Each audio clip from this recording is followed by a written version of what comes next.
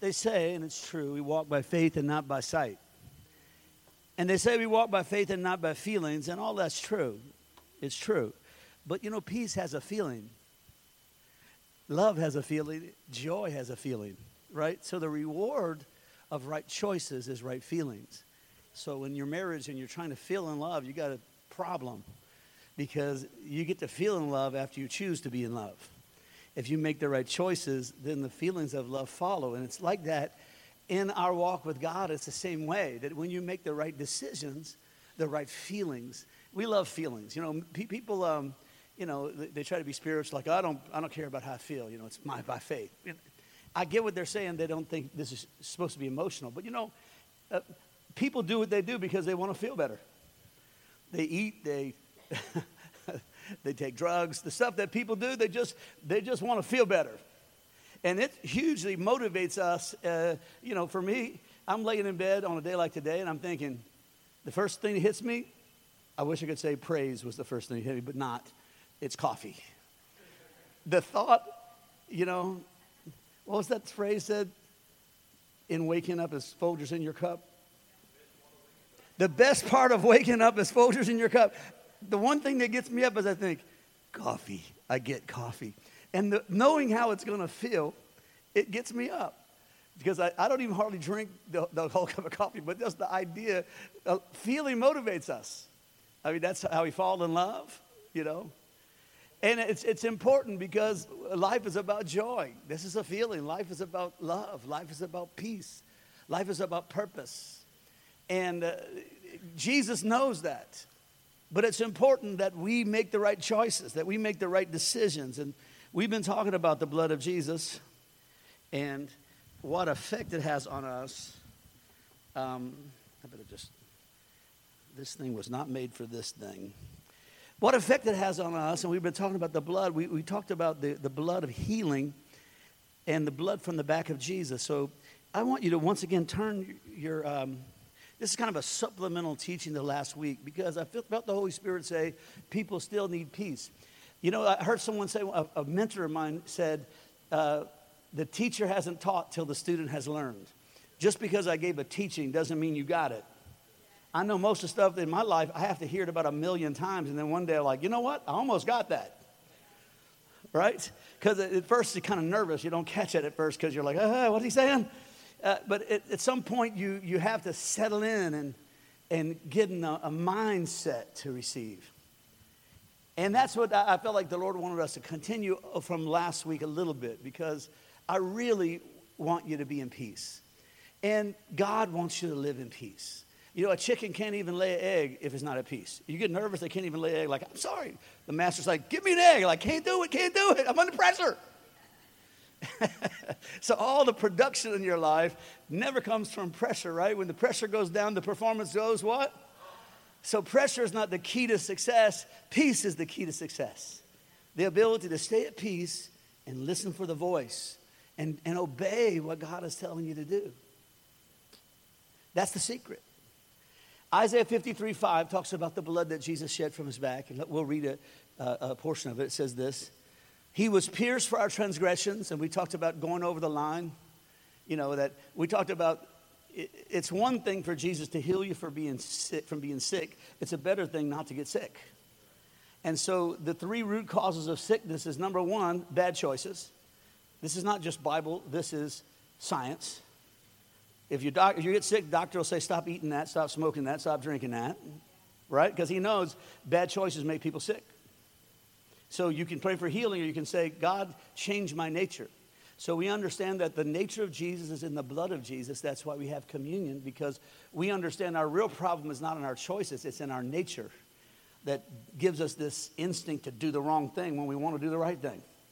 So we receive the nature of Christ. So instead of just asking for repentance of sin, we don't have to keep doing that same sin again because we don't want to do it anymore. Wouldn't that be much better? Well, it's much better to be healed than to live healed than to get healed, right? To live in healing. And so it's much better to say, you know what? I've got to receive self-control. I've got to receive God's version of food. And I've got to get God in my choices about what I do because health is in those things. So this is science and the Bible. He was wounded for our transgressions. There's a wound that Jesus had so that you can stop doing the stuff you used to do. The stuff that's killing you, the stuff you're smoking, drinking, eating. There's a nature that says you don't have to keep crossing the line. You can just do the right thing. Even though your nature is saying, keep doing wrong, keep eating, keep drinking, keep doing that. Your nature is saying that, but God wants to put his nature in you. That's what the blood of Jesus is. It's not just forgiving you from all the dumb mistakes you made, but it's changing your nature so you don't want to do the stuff that hurts you anymore. Isn't that good news that Jesus does it all, right? But you got to be a receiver, though, right? You can't just listen. You got to be a receiver. You got to say, you know what? I got to release my faith toward what the blood of Jesus did, not only to heal my body if I get sick, but to change my nature so that I can begin to want things that are good for me. I used a scripture from Psalms last week that says, he satisfies my mouth with good things so that my youth is renewed like the eagles. And we find out that your youth being renewed has to do with what goes in your mouth. Isn't it interesting that the first sin was an eating sin? Now, eating's not important. You know, Christians, you'd think there's no sin for Christians when it comes to eating. Like the holiest people are at the all-you-can-eat buffet. You can tell by their hairdo and everything. They're staying there all night. They're just eating, steady eating, because Christians can't sin when it comes to eating. But the first sin was an eating sin, right? And the healing for that sin was something that we eat and drink, the blood of Jesus and the body of Jesus. It's something that we eat and drink. The healing for that wound that was in us from eating the wrong thing was eating the right thing. And God is saying something. What you put in your mouth tells us a lot about you. And you can't change, especially because you've lived this way, you've been handed this thing down, and you're, in essence, addicted to stuff. You know, whether it's sugar or carbs or whatever it is, you're addicted to things that are, many times people are addicted to the things that are bad for them, and they repulsed by the things that are good to them. That's a nature problem. You're avoiding what makes you healthy, and you're drawn to what makes you sick. What the heck? Seems like you'd want to do what's good for you. You know, right? That's why the number one selling book in America is a diet book. The number two is a cookbook. Because we're crazy. We just want to tell ourselves you need to quit, but we want to just keep doing whatever we want.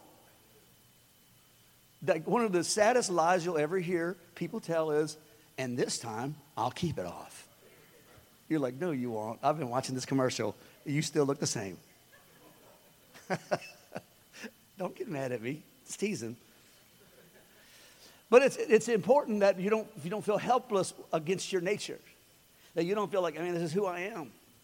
Well, that's how sin is. It makes you a slave. Instead of being helpless, say, you know what? I'm going to receive the nature of Christ so I don't want the things that are bad for me. I just lose a taste for things that are greasy and whatever. I just lose a taste for that stuff.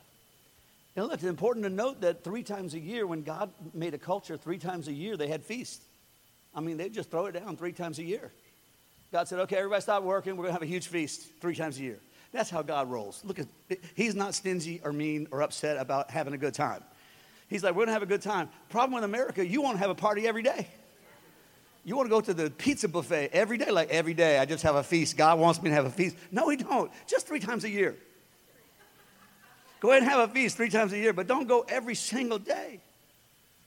And then we need to, because you get addicted to that, and it makes you sick. So we said the first root cause of sickness that was healed by the blood of Jesus, he was wounded for our transgressions. In other words, he can stop you from crossing the line. He can stop you. You say, you know what? I just don't feel like eating it. I just lost my appetite. And then what was he? He was bruised for our what? Our iniquities. You can do something about iniquities. Iniquities is, a transgression is somebody made a mistake. An iniquity is the result of that mistake. It becomes something in the spiritual genetics. An iniquity, it means the twistedness of the fathers. He said, I will visit the iniquities of the fathers on the 3rd and 4th generation. So if you don't deal with that twistedness and that bent toward, that lean toward, you might not be an alcoholic, but you are susceptible to become an alcoholic. This is also science. They don't know why, but children of alcoholics tend to be alcoholics. Why? They don't know why. It's a disease. It's not a disease. It's a sin. But it's a sin that's become an iniquity, and it acts like a disease. It behaves like a disease, and so they just call it a disease. It's in the brain. No, it's an iniquity. And God told you he was wounded for your transgression. He was bruised for your iniquities. In other words, God can deal with that that's below the surface that makes you do weird things that you don't even understand your own self. Stuff that's been passed down, sickness that's been passed down, high blood pressure, sickle cell anemia, cancer, all these things that are passed down from generation to generation. The blood of Jesus cancels all that. All those curses of divorce and immorality and illegitimacy and all those things that are passed, perversion, all those things that are passed, iniquity, twistedness, passed down, visited on generations. All of it was canceled at the cross. We read about that. And that should give you hope because you're not stuck with what's been passed down to you. And thank God if you change it, your children won't even have to deal with it. If you cancel at the cross, your children won't have that old depressing iniquity where you feel depressed every time something's not going right. That's not normal. That's something that was passed down. Your daddy had that. Your grandma had that. And now you struggle with it and you think it's normal. It's not normal. It's passed down. And the blood of Jesus changes the bloodline. And said, you're not going to get past, an iniquity is canceled at the cross. How many think that's good news? That's a cause of sickness, right? Yes. It's one of the base fundamental causes of sickness. That's why when you go to the doctor, they say, was your daddy a diabetic? Was your uncle a whatever? They make you fill this out because they believe in what I'm saying. They know if they had it, you might have it. Because they know somehow it's in the genetics. They don't really know how, but they know it's somehow in the genetics somewhere. And I'm telling you because the Bible already told you, it was an iniquity that's passed down. It wasn't conquered. It's a sickness that wasn't conquered, a curse that wasn't conquered. But every curse is canceled at the cross. Come on, put those 3 C's together. Say, cancer is a curse that was canceled at the cross. Now say it like you mean it. Cancer is a curse that was canceled at the cross. Say it again. Now see, you need to get fired up about what God is saying before you get sick.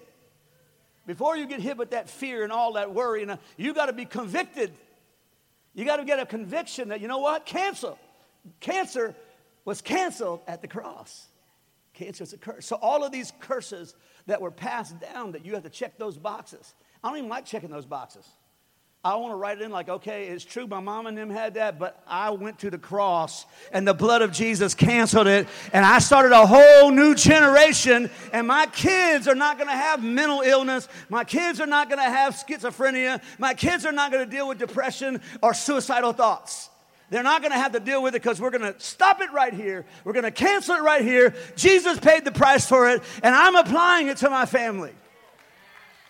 Man, come on, you ought to give God praise. Is that awesome? It is. And the third root cause, which is also science, third root cause of sickness is the chastisement for our peace was upon him. Now, I love the way this version says it. It says this, the punishment that brought us peace was upon him. In other words, he paid a price for your peace. In other words, you don't have to work this out in your head and figure it out and be stressed out all the time. You just need to just accept that there was somebody paid for that you don't have to be stressed ever again. Now, some of you don't even believe me right now. Like he just said it, but I don't believe it. You don't ever have to be stressed again. I should say stressed needlessly. Like if you're in the woods and a wild boar starts to attack you, you're going to feel stressed. Even if you're a Christian, you're going to feel stressed. Your adrenaline's going to start pumping. But some of you, nothing's coming, but you're freaking out. Nothing's happening, but you're stressed. And you live with a low level of stress. 75 to 85% of all illnesses are connected directly, are psychosomatic. The psycho on the soma, meaning that your mind is making your body sick. That's a huge percentage of any sickness you'll ever face has to do with your ability or inability to manage stress, living with fear and anxiety and worry. Jesus said, don't do it at all. The scripture Bray read, don't ever do that. Don't worry about anything. But no, you don't have to. Because the punishment of carrying fear and carrying stress was paid for at the cross. Jesus, and then it says, and by his stripes we're healed. So he healed us with his stripes, but he shed blood so that our nature could avoid these things that make us sick. Are you with me?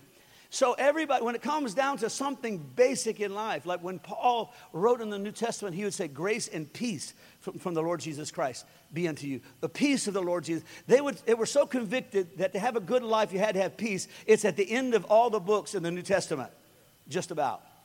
It's a peace, grace and peace to you. Because we understand that to be happy in life is not having stuff. It's not having no problems. Double negative. But being happy in life has to do with Jesus being there, right?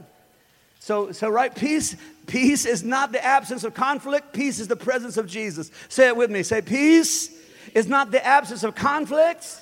Peace is the presence of Jesus. Isn't it true?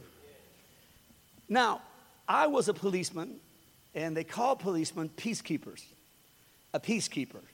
And because they go for that scripture, blessed are the peacekeepers. Did you know you have to be a peacekeeper? A peacekeeper is one who sees both sides and settles the matter and resolves the dispute. When they would call me a peacekeeper, I'd show up and there'd be a fight between people, and I'd see, okay, who's breaking the law? I'd just try to get them to be peaceful so I can go and eat a donut. I'd be like, can you just forget about this thing? 90% of problems are just people that freaked out, got angry, and then they love each other later. So it was important because the peacekeeper comes in and says, is there a problem? How many know that's what policemen always ask? Is there a problem, ma'am? Because if something's, they call it what? Disturbing the? Have you ever had your peace disturbed? It's an actual law in the books called disturbing the peace.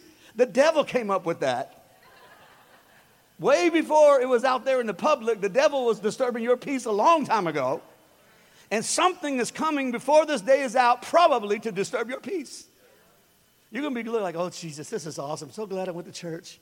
This is a girl, obviously. I'm so glad I went to church. It's so great. Thank God for your peace. It's so awesome. About that time, something's going to happen. A kid is going to do something crazy. Someone's going to pull in front of you. Something's going to happen. And then you're going to have the opportunity to find out if you're a peacekeeper or if you're just somebody who likes to visit peace every now and then. So the question is the Holy Spirit the peacekeeper? See, the Holy Spirit's the peacekeeper. No, he's not. He's the peace. You got to keep the Holy Spirit. You can offend the Holy Spirit. You can make bad choices. The Holy Spirit, like, I ain't playing that. I'm not in all that. You go ahead. You're on your own. When you get like that, you're on your own. If you want the Holy Spirit, see, the Holy Spirit's not responsible for your peace. You, the peacekeeper, is your spirit under the powerful influence of truth. Not religion, not scriptures that you memorize at church, but you keep the peace because you have the powerful influence of truth in your life. You're able to look at something and say, this is what it is and this is what it isn't. You're able to step back and be a peacekeeper and say, okay, this is the problem. Okay, let me straighten this out. Problems are going to come, but you're going to have to decide, are you a peacekeeper or it's just chaos in your brain, chaos in your emotions, or you're going to have a peacekeeper come in and say, hey, easy, easy, easy, easy. Hold up, y'all better be quiet for a second. Okay, what happened here? And that process of counseling yourself and say, okay, why am I feeling this way? Wait a second. Why am I so angry? Why am I so bitter? Why am I so agitated? Why am I so afraid? This counseling is what God tells us. You got to counsel yourself. You got to be responsible for what's going on inside your head. You can't control what's around you, but you can control what's inside your head. This is your responsibility. God won't do it for you. God's not going to brush your teeth. Tell someone else, God won't brush your teeth for you. There might be people that complain around you at church, and God might try to influence you to brush your teeth with a brother that's next to you. Like, dude, did you brush your teeth? I mean, everybody's like, I'm feeling insecure now. Don't. It's okay. But God's not going to do that for you. He's going to influence you to do it. And everything that's inside your head, God won't come in and make it all go away. You're going to have to make the right choice. You're going to have to say, I'm a peacekeeper. God teaches me how to keep the peace. And I'm going to go in with authority, and I'm going to set this straight. I'm not going to live in fear. I'm not going to live in worry. I'm not going to live in anxiety. You know, most people who do drugs, and especially people who smoke cigarettes, they try to quit smoking cigarettes, but they don't give up their stress. The cigarettes are making you feel relaxed. You won't need them when you gain peace. When you get the peace of Jesus, you're like, I don't even need this cigarette. Because all it does is it calms you down. That's why people drink. Because they need to feel better. And see, all sin is trying to get your needs met outside of God's will. You're like, I'll handle this myself. That's why people, see, you can't take a pill and call it peace. You can't drink a drink and drink peace. It'll be peace for a minute, and then it's going to bite you like a snake. Everything that you put in God's place is going to be a problem. It's idolatry in essence. If you put sex in the place of peace, you're going to have serious problems. You got to put all these things in their right place and trust God to bring the peace. Most addiction is based on people who can't get peaceful. I deal with all kinds of, in my life, I've dealt with lots of drug rehab type situations and people who have struggled. You'll see people give up heroin, but they won't give up cigarettes. Because they don't mind not killing themselves, but they can't deal with the stress. They haven't got to the root of the problem. The root of the problem is you're freaking out all the time. You're nervous about everything. And you won't need it. When you get right, when you get a peacekeeper inside of you, you won't need all that stuff to make you feel better, and you'll just throw it away.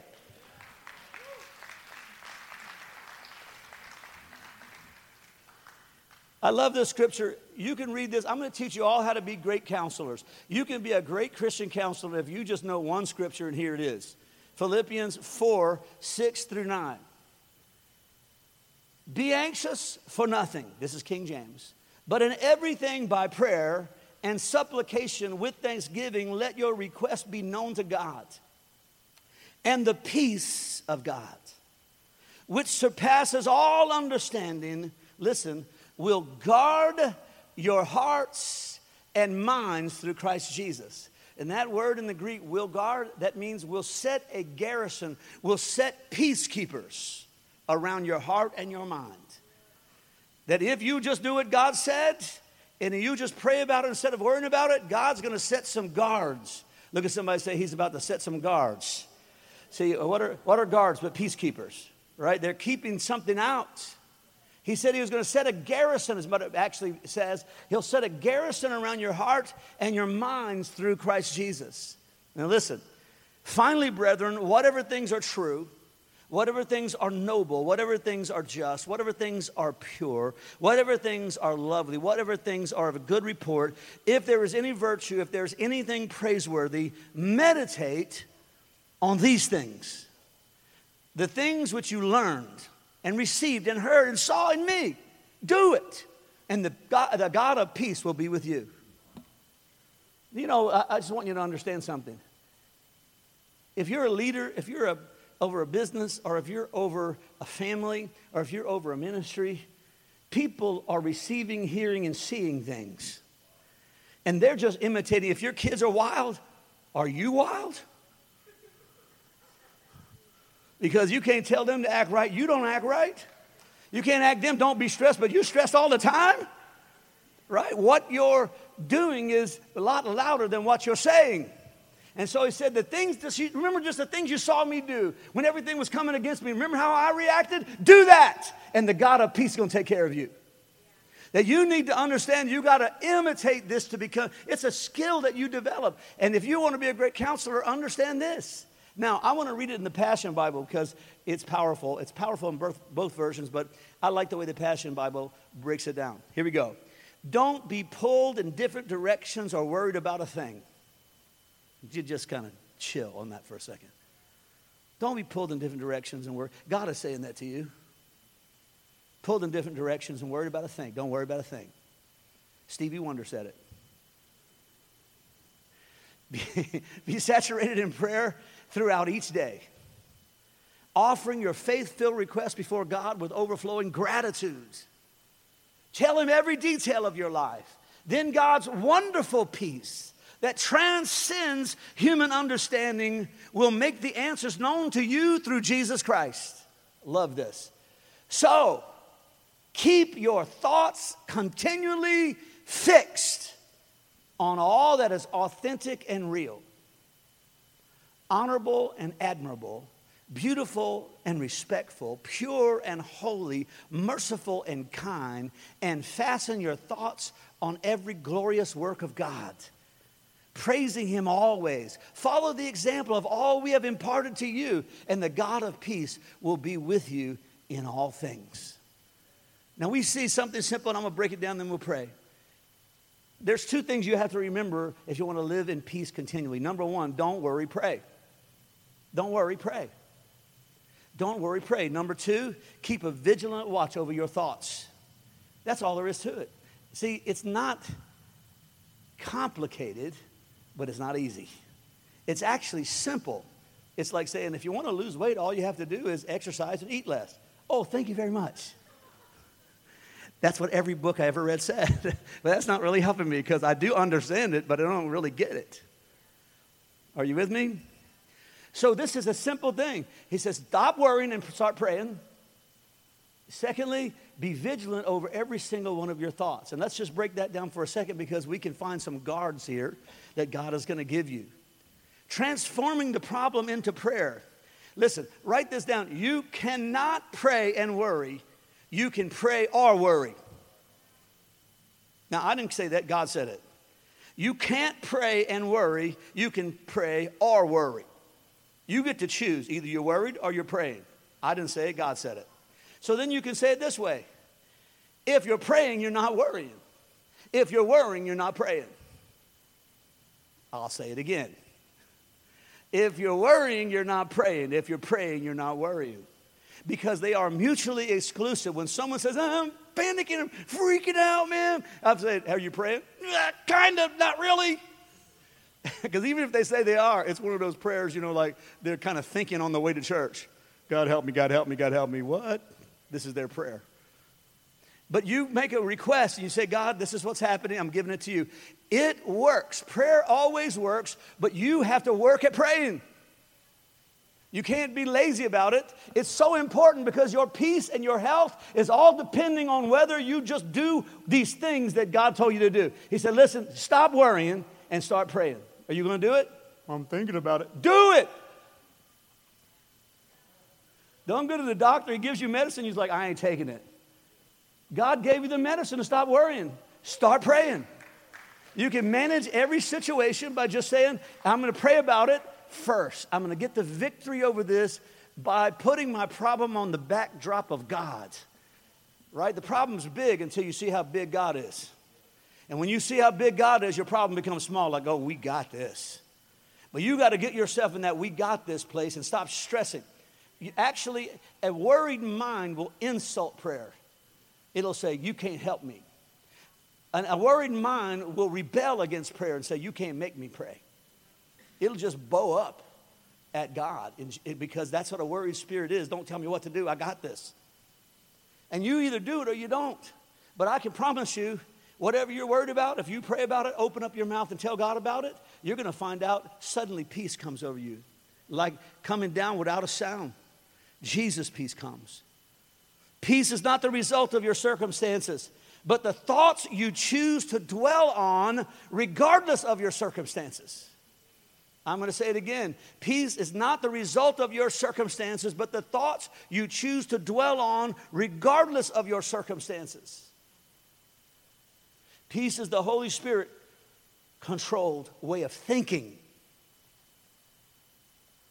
Now listen, you cannot just not think about upsetting things. That's what people try to do. Okay, like Pastor Ray said, I hate my brother-in-law. I hate him, I hate him, I hate him. Okay, I'm just not going to think that. I'm not going to think that. I'm just not going to think that. And you're thinking like, I'm still thinking it. Pastor Ray lied. It's not working. Because he's trying not to think. He told me not to think. I'm not going to think these ugly, dirty, nasty, mean, corrupt thoughts. I'm just not going to think them. That's just what the Bible says. The Bible never said stop thinking mean things. That might be what you hear me saying, but that's not what it said. It says that this is an important principle. Upsetting thoughts must be consciously and continually replaced by healthy thoughts. That's different than not thinking. Have you ever tried to go to sleep? Like you got a test the next day and you're like, you got to go to sleep, you got to go to sleep. And then you're like, talk yourself like, sleep, man, sleep. Are you an idiot? Just go to sleep. Why are you thinking about it? I can't. You get in this like turmoil and you stir up so much adrenaline. trying to go to sleep. It's 2 o'clock and you're still awake. You have now got yourself all wired up trying to go to sleep.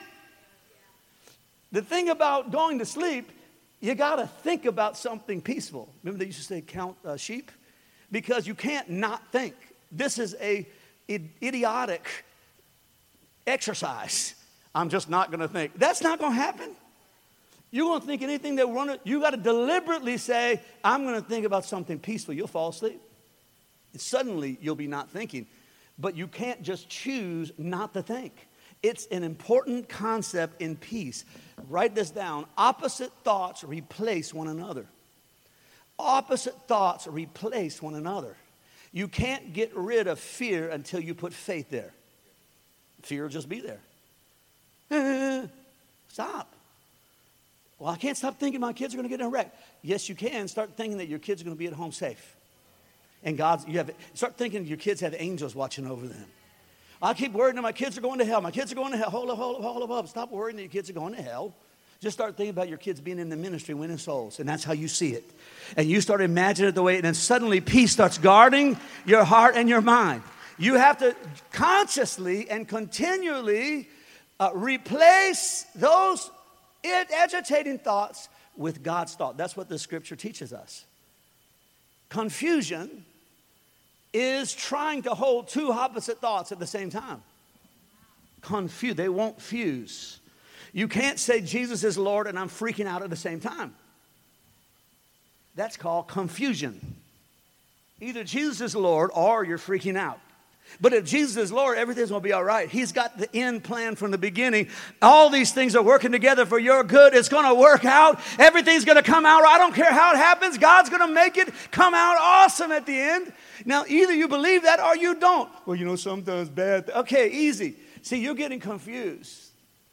Confusion is trying to keep two opposite thoughts at the same time. It's miserable. It will wear you out being confused. That's why the enemy comes with doubt to try to counteract faith. You know he ain't going to do that. Suddenly you go into confusion. You can't trust. He was talking about giving your tithe. You can't trust God with your tithe. Boom. You were clear, now you're in confusion. Because you can't keep two opposite thoughts at the same time. It's one or the other. One replaces the other. Are you guys okay with this? Well, it's all true. It's going to really help you. It really will. That's why I said that last week, Jesus, when the Pharisees threw the woman caught in adultery, threw him down to test him in front of him and said, Moses said, stone her, what do you say? And Jesus said, he wrote her on the ground and said, your problem ain't my problem. Your crisis is not my crisis. Matter of fact, I'm just going to ignore you until God tells me what to do. Some of you need to stop reacting and start responding. Just wait, you don't have to get right back on the phone. You don't have to send a text back right now. I just hate you too. I mean, it's dumb to say something, but then to write it down and it's there for everybody to see forever, that's double dumb. Like, just don't do it. You can't, if someone sends you something mean or you see something on Facebook, something that makes you mad, you need to stop and write on the ground for a second. Social media has messed people up because you can respond too quick. You need to just chill on that for a minute and stop thinking about I'll tell you what I'm going to say. I've been wanting to say it. Now I'm going to say it, and I can put it just how I want it. You can go ahead and do that, but do not push send. This is just a little hint for your pleasure. You can say whatever mean thing you want to say, but don't push send because you'll be sorry when you do. You got to wait till God gives you the right answer. There's your answer, which is idiotic. And it's going to cause you more stress and trouble. You're going to have relationship problems because of it. There's your answer. Then there's the God answer that says, you know what? I love you, period. And then you drop the mic. And the other person's like, hey, what are you saying? You're spiritual? Yes, more than you. Nah. I'm out. Peace out. 3 hearts. Pop. Live with it, bro. Live with that. You said it and I got out before you got out.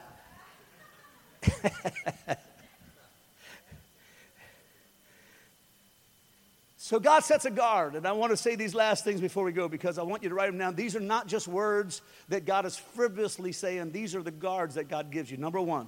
I won't preach them. I'll just give them to you. Number 1. Fix your mind. This is not it yet. Fix your mind. Fix your mind. In other words, get it in this gear. Get it? Fix it. Fix your mind. See, your peace is determined on your ability to fix your mind. Fix your mind. At the end of this passage, it uses the word meditate on these things. And meditate means to practice until it becomes natural. The word meditate just means to stay with it. It's not going to be easy at first, but thinking the right thing, you're going to have to work this deal. And when you work it, suddenly you're going to be a different person because you no longer are living in that stress and that fear. Because you're fixing, you say, I don't think that way. You think that way. I don't think that way. Everything's always working out for me. Everything's always, the blessing has always overtaken me. I don't care what it looks like. So here it is, number one. What's real? Fix your mind on what is real and authentic. Fix your mind on what's real and authentic. You say, what does that mean? Well, King James says, casting down imaginations and speculations. You know most people's problems? It's something they're imagining. I know he don't like me. I saw him at church. He don't like me. I saw him. Oh, he thinks I'm spiritual. I know what I took his parking place. I know what it is. Well, that's a fine thing to do. He comes to church and he's all upset because someone's, look, you're just imagining all this stuff. And the guy's like, I just had a stomach ache. Like, oh, I thought you hated me. You imagine more trouble than it's real. You look at something and you got it all worked up. You got yourself, you ready to kill somebody. You're ready to cut somebody out and they didn't even think about you for 6 weeks. They don't even know you exist. And you're just mad. Like, I know why they didn't come back to cell group. I know. You don't know anything. Your problem is you don't know what's real and authentic. You can't separate the foolishness of your imagination from what's real. If you want to get around some people that are really messed up, I know you don't, but it might be you. I'm teasing. But it's people who can invent their own reality. You can't resolve something because they'll just come up with a whole new story. It's like Star Trek. They just invent a whole nother story. Remember when you cussed me out? Like, I did softly say you were wrong. Yeah, you cussed me out like that. No, man, I did. I had an aunt tell me, remember when you cussed me out? I was like, I really want to get along with you, but that's a lie. But people can make up stories. The enemy's territory is vain imaginations and speculations. And a lot of people's lack of peace is, I saw the boss, he wouldn't even look at me. He wouldn't even look at me. Some people even get mad at me. I try to come in early and hug people, to church. Sometimes if I go on the outside instead of the inside, they're like, oh, it's going to be like that. Oh, you walking on the outside now because I was in, now I'm out. I'm like, hey, the only problem is I didn't get to hug those people over there. I was just trying to hug them. Like, I know what's real. You don't know what's real. Think the best in people. Believe the best. You're going to be right more times than you're not and say, you know what, it's nothing. They had a stomach ache. It's nothing. It's nothing weird. They still love me. I told you the story. There was a lady at church a long, long time ago. She used to tell me she had counseling appointments. And she said, look, my whole problem is this. I said, what? You don't like me. I'm like, seriously, I do like you. So let me just pray for you. I'm going to give you a hug. Come here, give you a hug. Okay, I like you. Okay, and a counseling appointment. So after about 3 or 4 of those things, after the 4th time, she said, my problem, I still had the same problem. You don't like me. I was like, you know what? You're starting to be right. You prophesying. We didn't have a problem, but now I'm really starting to not like you because you're so convinced I don't like you. You made something out of nothing. You created it with your imagination. And some people in their marriage do that. I can tell you don't love me like you used to love me. Okay, well, now you're just imagining stuff. And your husband's saying, like, I'm just doing the same thing. Yeah, but I can feel it. Oh, you can't feel it. You just starting trouble. Hey, if he didn't tell you he doesn't love you, he still does. He's just weird. But he still loves you. He still loves you. Don't get crazy. Don't lose your mind. And especially in a romance, people lose their mind. They can't think. Like, I can tell. I can tell by that text, that last word, goodbye. Oh, I know what he meant by goodbye. You knew that was a permanent. He could have said bye, but he said goodbye. You know what that means. You know how dumb you sound? And look, you had peace until you started thinking through what the deal was. Some people lead the cell group, and after the cell group, like, it was a terrible cell group. I'm a terrible person. It was the devil. And they go through it, and then someone calls and said, that was the best cell group ever. And they're like, really? I was just punishing myself to death. And you're like, why do you do that to yourself? Why do you always condemn yourself and criticize yourself and invent things, invent reasons? Look, whatever is true and authentic, if you don't know it to be a fact, don't worry about it.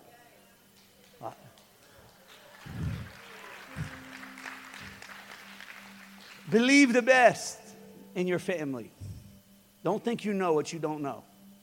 That's where trouble comes. Believe the best in your friends, in your pastor. Believe the best in your nation. Believe it's easy. All these people are easy targets. But if you want to have the peace of God, you got to say, you know what? I'm believing the best till it's proved otherwise. Innocent till proven guilty. I'm just going to believe the best. And I'm not going to let imaginations rule my life. Now, I took more time on that one because I think it's first in line because people just have a difficulty being real and admitting they're wrong when they are wrong.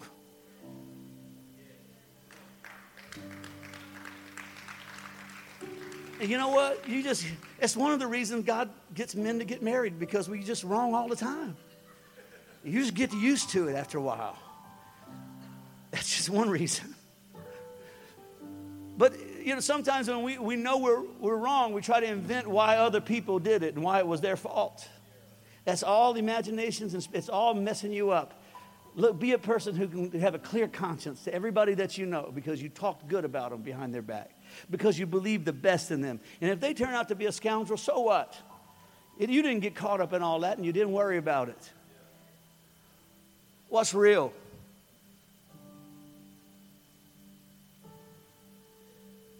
Number 2, what's honorable and admirable. Fix your mind on what's honorable and admirable. Here's a guard. Is the way I'm thinking honorable? The word honor means establishing God's order in your thinking. Establishing God, giving people their right place. A critical spirit tears people down. It finds fault with people. And say, is this thought honorable? Is this giving people their rightful place in my life? Is this an honorable thought? Is it admirable? Is this showing admiration? See, this is a question, and here's my point. Conquering dishonorable thoughts requires continual thoughts that are honorable and admirable. If you get a negative attitude, the only way to fix it is to start thinking positive things. Start thinking the opposite, honorable thoughts. Admirable thoughts. Start admiring that person that bothered you, that one that brought the conflict in your life. Number 3, what's beautiful and respectful. I love that. If you have ugly, disrespectful thoughts, the only way to get rid of them is say, you know what? I'm going to fix my mind on what's beautiful. Everybody in this room, look at somebody next to you and say, you're beautiful. Just go ahead and say it, even if you had to kind of almost make it up. I'm just teasing. No, everybody's beautiful. Everybody, there's some beauty in everything. My favorite phrase between my wife and my children and I, no matter what's going on, I always say, and they learned this from me, and I learned from them. I always say, the good thing is, like I'm an expert. I'll say, you know what? This whole thing's horrible, but the good thing is, you need to find something beautiful.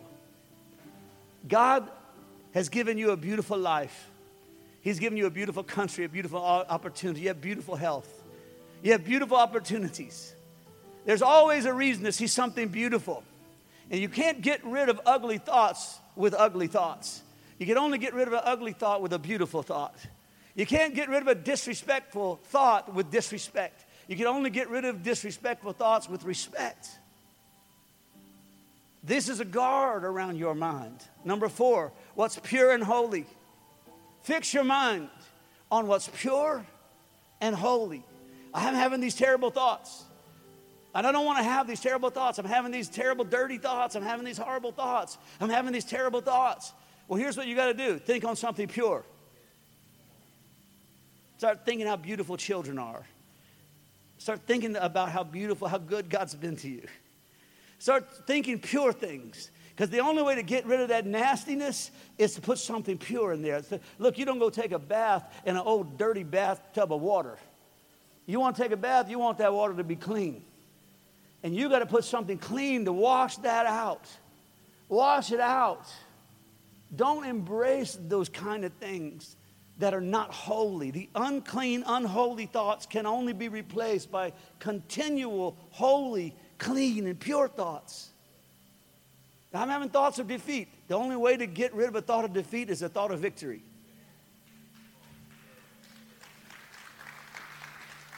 That's the only way to get rid of it.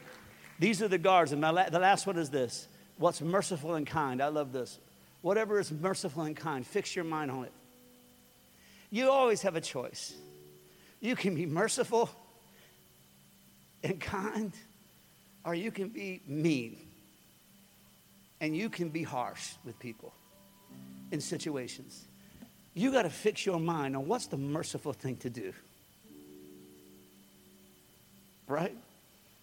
I mean, think about, I don't know, if you have kids, you know, you almost can't resist. When they say they're sorry, even if they don't, you can feel mercy coming up. You're like, I don't want to think angry thoughts about my children. I want to think merciful thoughts. Am I right about it? I don't want to think unkind thoughts about my friends. I want to think kind thoughts. And hey, call me crazy, but I'm crazy for Jesus. And I've got this in my mind, these guards in my mind. I'm not going to be mean. I'm not going to be ugly. I'm not going to be unmerciful. I'm not going to be unforgiving. I've got these guards in my mind. I've set them around my mind. I've fixed my thoughts on these things. And these things are keeping the peace of God in my life. Are you with me? Judgmental, angry thoughts can only be replaced by merciful, kind thoughts. You say, Pastor Ray, that sounds difficult. It's not. Fasten your thoughts. Meditate. You have to retrain your mind to think the thoughts of peace. If you want to live healthy and stress-free, you got to do two things. You got to pray and not worry. You got to fix your thoughts on these guards that God puts around your mind. Now, I want to pray for you today. Are you okay? Because I know this is not one of those foot-stomping messages. But here's the deal. If you don't do this, you get to be the way you've been your whole life. If you do this, everything's about to change. I mean, you got to decide, of all the people in this room, are you the one that says, you know, I'm putting this into practice. No more worrying for me. I'm going to pray, and then I'm going to begin to set those guards around my mind. I'm going to ask those questions. What's merciful? What's good? What's pure? What's holy? And I'm going to begin to see people through the lens of God's love. I'm going to begin to see situations through the lens of God's faithfulness. I'm going to begin to see my vision and my dream and my business and whatever it is. I'm going to begin to see it through the lens of God's abundance. I'm not going to look at the problem. I'm going to look beyond the problem. I'm not going to say how it is. I'm going to say how it's going to be.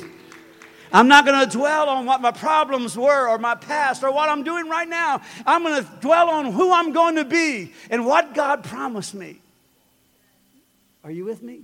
Now, this is an exercise, and you've got to meditate, and you've got to work it. I can say you can have sweet Jesus peace. I want you to have it, but you can have it for a minute, but then lose it. You got to make your mind up. I'm putting guards around my mind. I'm fixing my mind on what's pure and lovely and kind and honorable. All right? This is like God's classroom. And you got to learn this. Because God wants to remove the stress from your life. Come on, stand up with me. And if you don't mind, I want you to just lift your hands. I want you to breathe in. Now I want you to breathe out and let all the stress go from your life. You don't have to be stressed.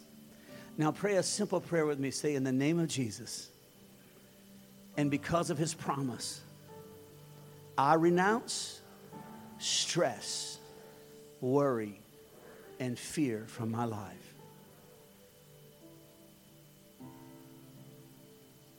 Come on, let it go. It's not your friend. It's not producing anything for you. It's diminishing who you are. It's stealing your creativity. It's stealing the right ideas. It's stealing the right decisions. Come on, say it with me. Say, in Jesus' name, I identify stress, fear, worry, That's my enemy. I renounce it and I separate myself from it. And in the name of Jesus, I make a declaration. My life is free of stress. My life is free of worry.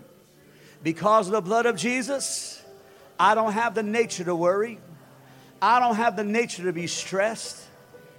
I have the nature of faith. I have the nature of conquest. I have the nature of victory.